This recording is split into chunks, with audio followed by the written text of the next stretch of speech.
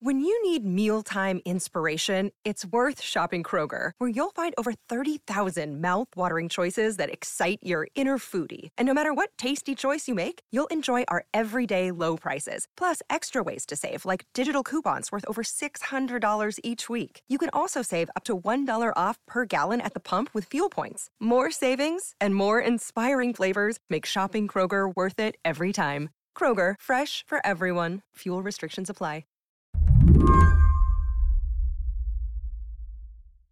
On Thursday, I got up early. I made muffins for my son, had a couple cups of coffee, and I was having a quiet domestic morning. And then, at 7:23 a.m., Elon Musk tweeted. It was one line, no punctuation even. It said, "I made an offer." And there was a link to the securities filing where Musk proposed buying Twitter and taking it private.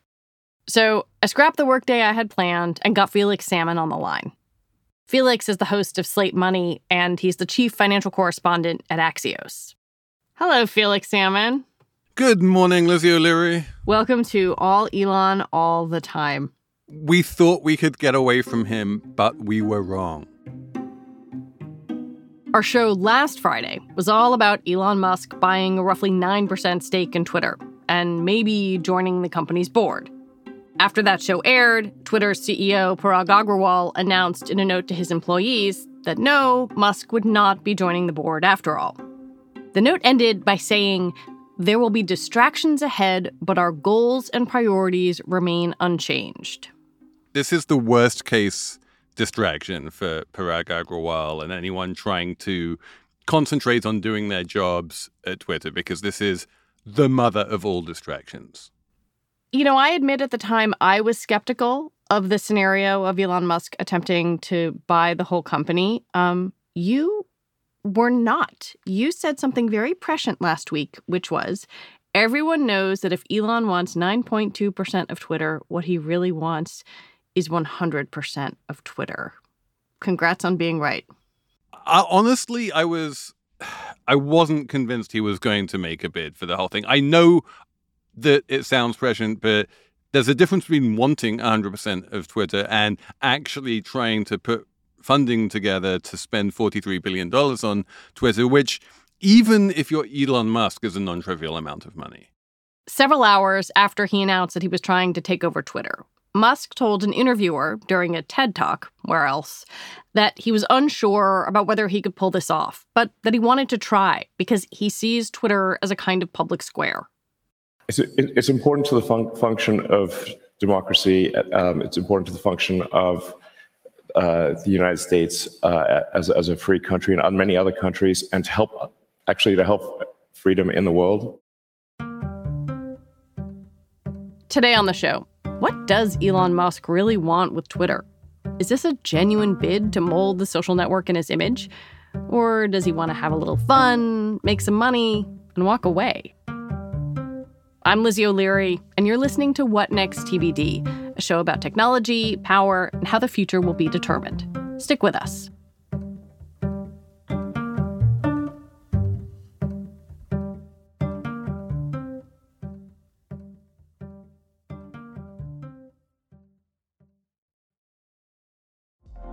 Apple Card is the perfect cashback rewards credit card.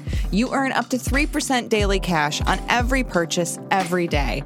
That's 3% on your favorite products at Apple, 2% on all other Apple Card with Apple Pay purchases, and 1% on anything you buy with your titanium Apple Card or virtual card number. Visit apple.co/card calculator to see how much you can earn. Apple Card issued by Goldman Sachs Bank, USA, Salt Lake City branch. Subject to credit approval. Terms apply. I wanted Felix to set the table for us a little bit, especially for people who have not been following Elon Musk's every tweet. How did we get from last week to here? Okay, that's relatively understood. Not simple, but it's understood. First, Elon buys a large chunk of Twitter stock, makes an SEC filing saying he has no strategic goals whatsoever. He's just a passive investor. Then, very shortly thereafter, he changes his mind saying, well, there is a strategic goal and actually I'd like to join the board. Jack Dorsey, the co-founder, says, I've been trying to get him on the board for ages. Parag Agrawal, the CEO, says, it's going to be great having Elon on the board. But then as part of the process of getting him on the board, literally the day he was meant to join the board, he sends them a letter saying, never mind, I don't want to join the board after all. I think he persuaded himself that being on the board would not be enough. And what he really needed to do was own the company. So he said, no, because according to the board agreement, he couldn't make a bid if he was on the board. So he decided not to join the board. And this is the other shoe dropping. Why does Elon Musk want to buy Twitter? Am I allowed to say billionaire whimsy? I think you can say that, yeah.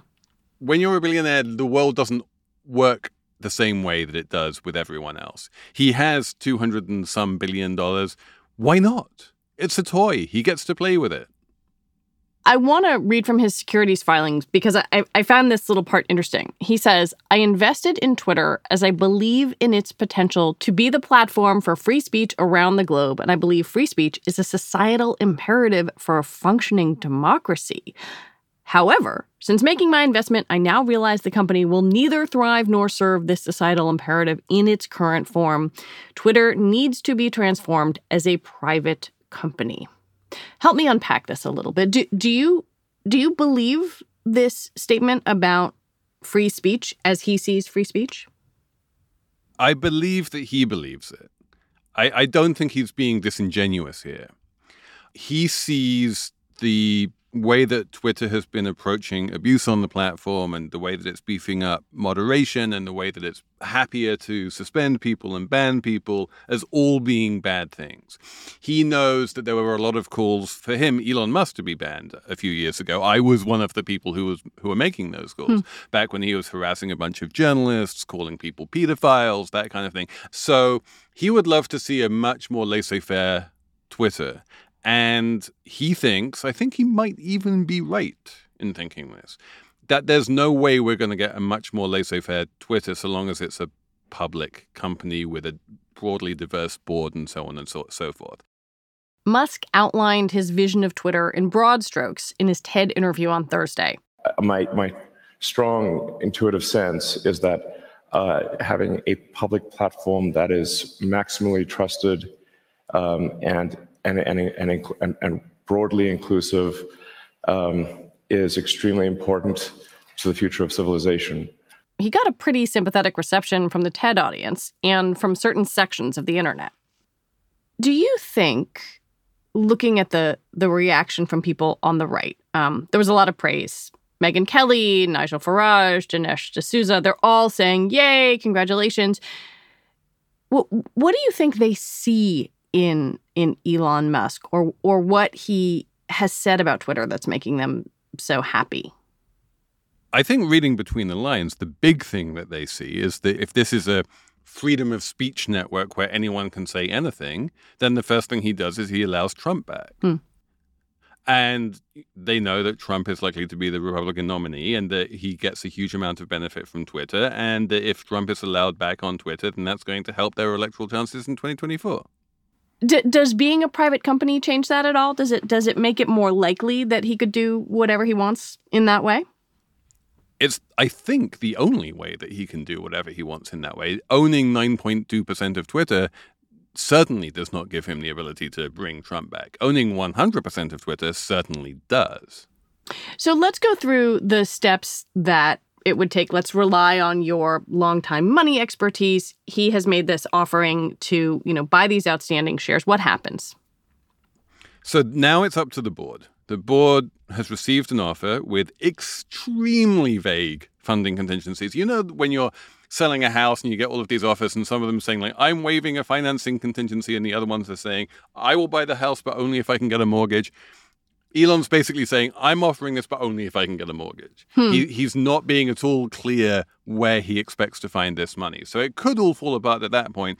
The board is going to want to see a credible financing package lined up. But assuming that he has a credible financing package lined up, which is a big assumption, then the board is going to say, do we think that $54.20 per share is a good price for the company?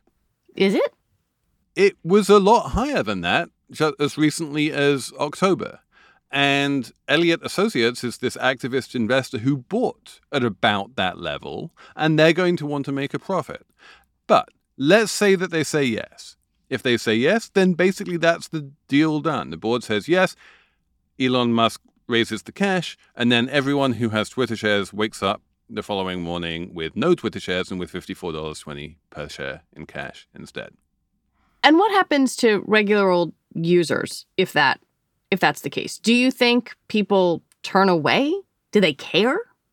People care, but it's far from clear where they're going to turn to. I mean, they're not going to go to Truth Social.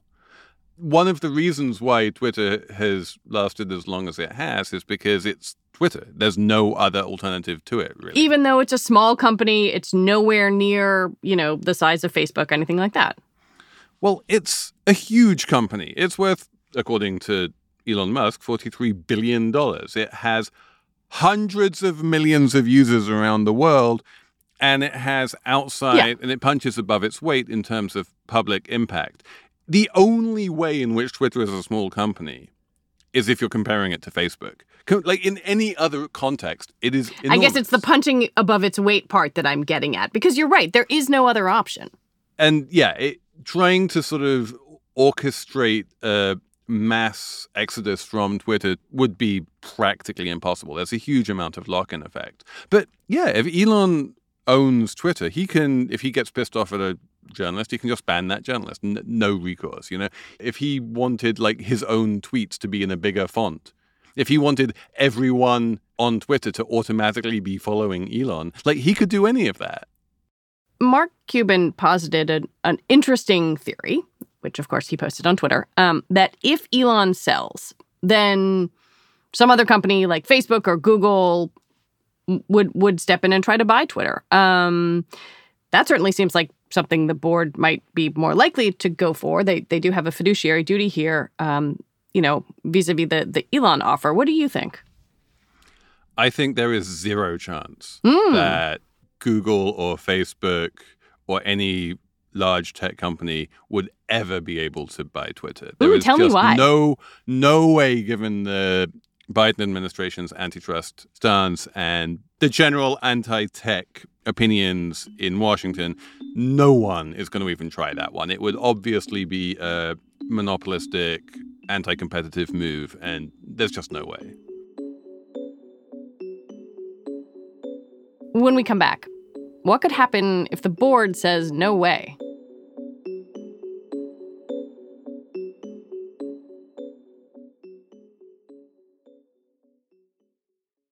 With the Lucky Land Slots, you can get lucky just about anywhere. This is your captain speaking. We've got clear runway and the weather's fine, but we're just going to circle up here a while and get lucky. No, nothing like that. It's just these cash prizes add up quick. So I suggest you sit back, keep your tray table upright, and start getting lucky. Play for free at LuckyLandSlots.com. Are you feeling lucky? No purchase necessary. Void where prohibited by law. 18+ terms and conditions apply. See website for details. Hi, this is Dahlia Lithwick, host of Slate's legal podcast, Amicus. If you're listening to this show, you might be interested in Amicus's live show that we're hosting in Washington, D.C. on Tuesday, May the 14th. My colleague, Mark Joseph Stern, and I will be talking to some amazing guests, including Sherrilyn Ifill and a sitting state Supreme Court justice, all about how originalism, a relatively recently invented way of interpreting the Constitution, has taken over the Supreme Court and radically reshaped the law. It's been doctrinal rocket fuel for the conservative legal movement and facilitated the rolling back of abortion rights, the expansion of gun rights, and the obliteration of the separation of church and state. And as another wildly consequential Supreme Court term careers to its end, the court's originalists are on a tear. But there's something you can do about it, and we hope you'll join us in D.C. on May 14th to explore the possible pathways out of the current situation. Go to slate.com/Amicus Live for tickets. Felix was right last week that Elon Musk wanted to buy Twitter. So I asked him to do some more predicting for me, lay out the likely scenarios as he sees them. So the first thing that happens is that the Twitter board rejects the offer. They say that it doesn't fully value Twitter, that, a la JP Morgan, there is more upside from something product something. Then the ball is back in Elon's court. He can stick around with his 9.2%, he can sell his 9.2%, or he can raise his ostensibly best and final bid and try and sweeten it somehow. My guess is that probably he dumps his stock, makes $800 million profit on buying low, selling high, and walks away. Yeah, let's say this whole thing falls apart and he does walk away. Like, what's the upside for Elon there? Many hundreds of millions of dollars is the upside, assuming that he can sell roughly at the price that Twitter is trading at right now, which is a generous assumption. Maybe he can't. But realistically, he is going to be able to sell his stake at a price significantly higher than he bought it for. And so that's a nice short-term capital gain for him. Is this all some elaborate pump and dump? I mean, maybe it is. He can do it with Dogecoin. Why not do it with Twitter? JP Morgan seems to agree with you, by the way. They said that the shares have significantly greater upside if management is able to execute on its plan to innovate on product, grow the user base 20%, and build out direct response advertising. They don't think this is going to be accepted by the board. And yet here we are talking about it. This is the thing about Elon Musk. It's really hard to tell if he is making serious corporate offers or doing billionaire whimsy. When you're Elon, I don't think there's a difference. You kind of don't know whether he's a superhero or a supervillain, right? And he kind of like switches back and forth between the two.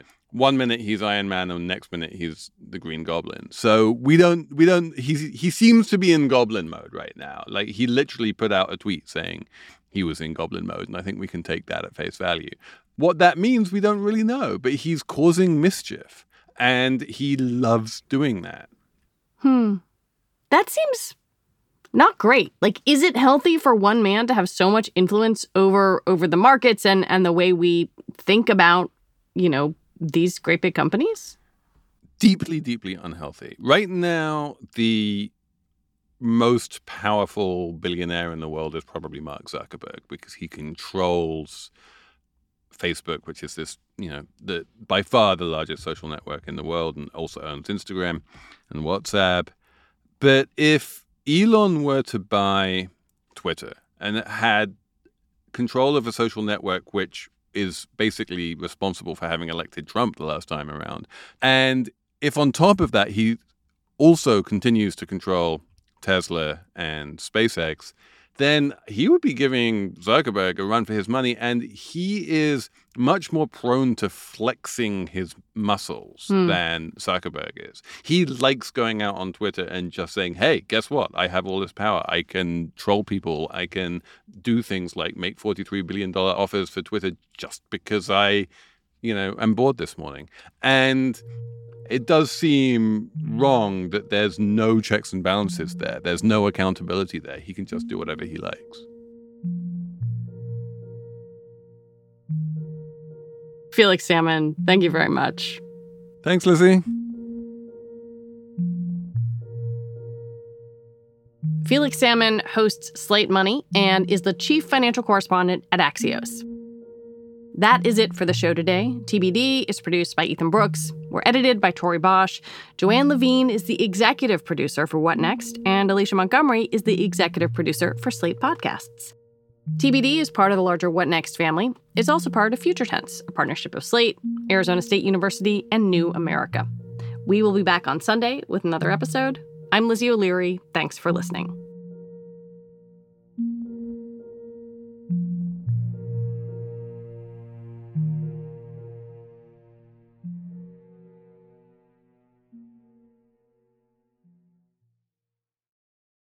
Step into the world of power, loyalty, and luck. I'm gonna make him an offer he can't refuse. With family, cannolis, and spins mean everything. Now, you wanna get mixed up in the family business. Introducing The Godfather at ChumbaCasino.com.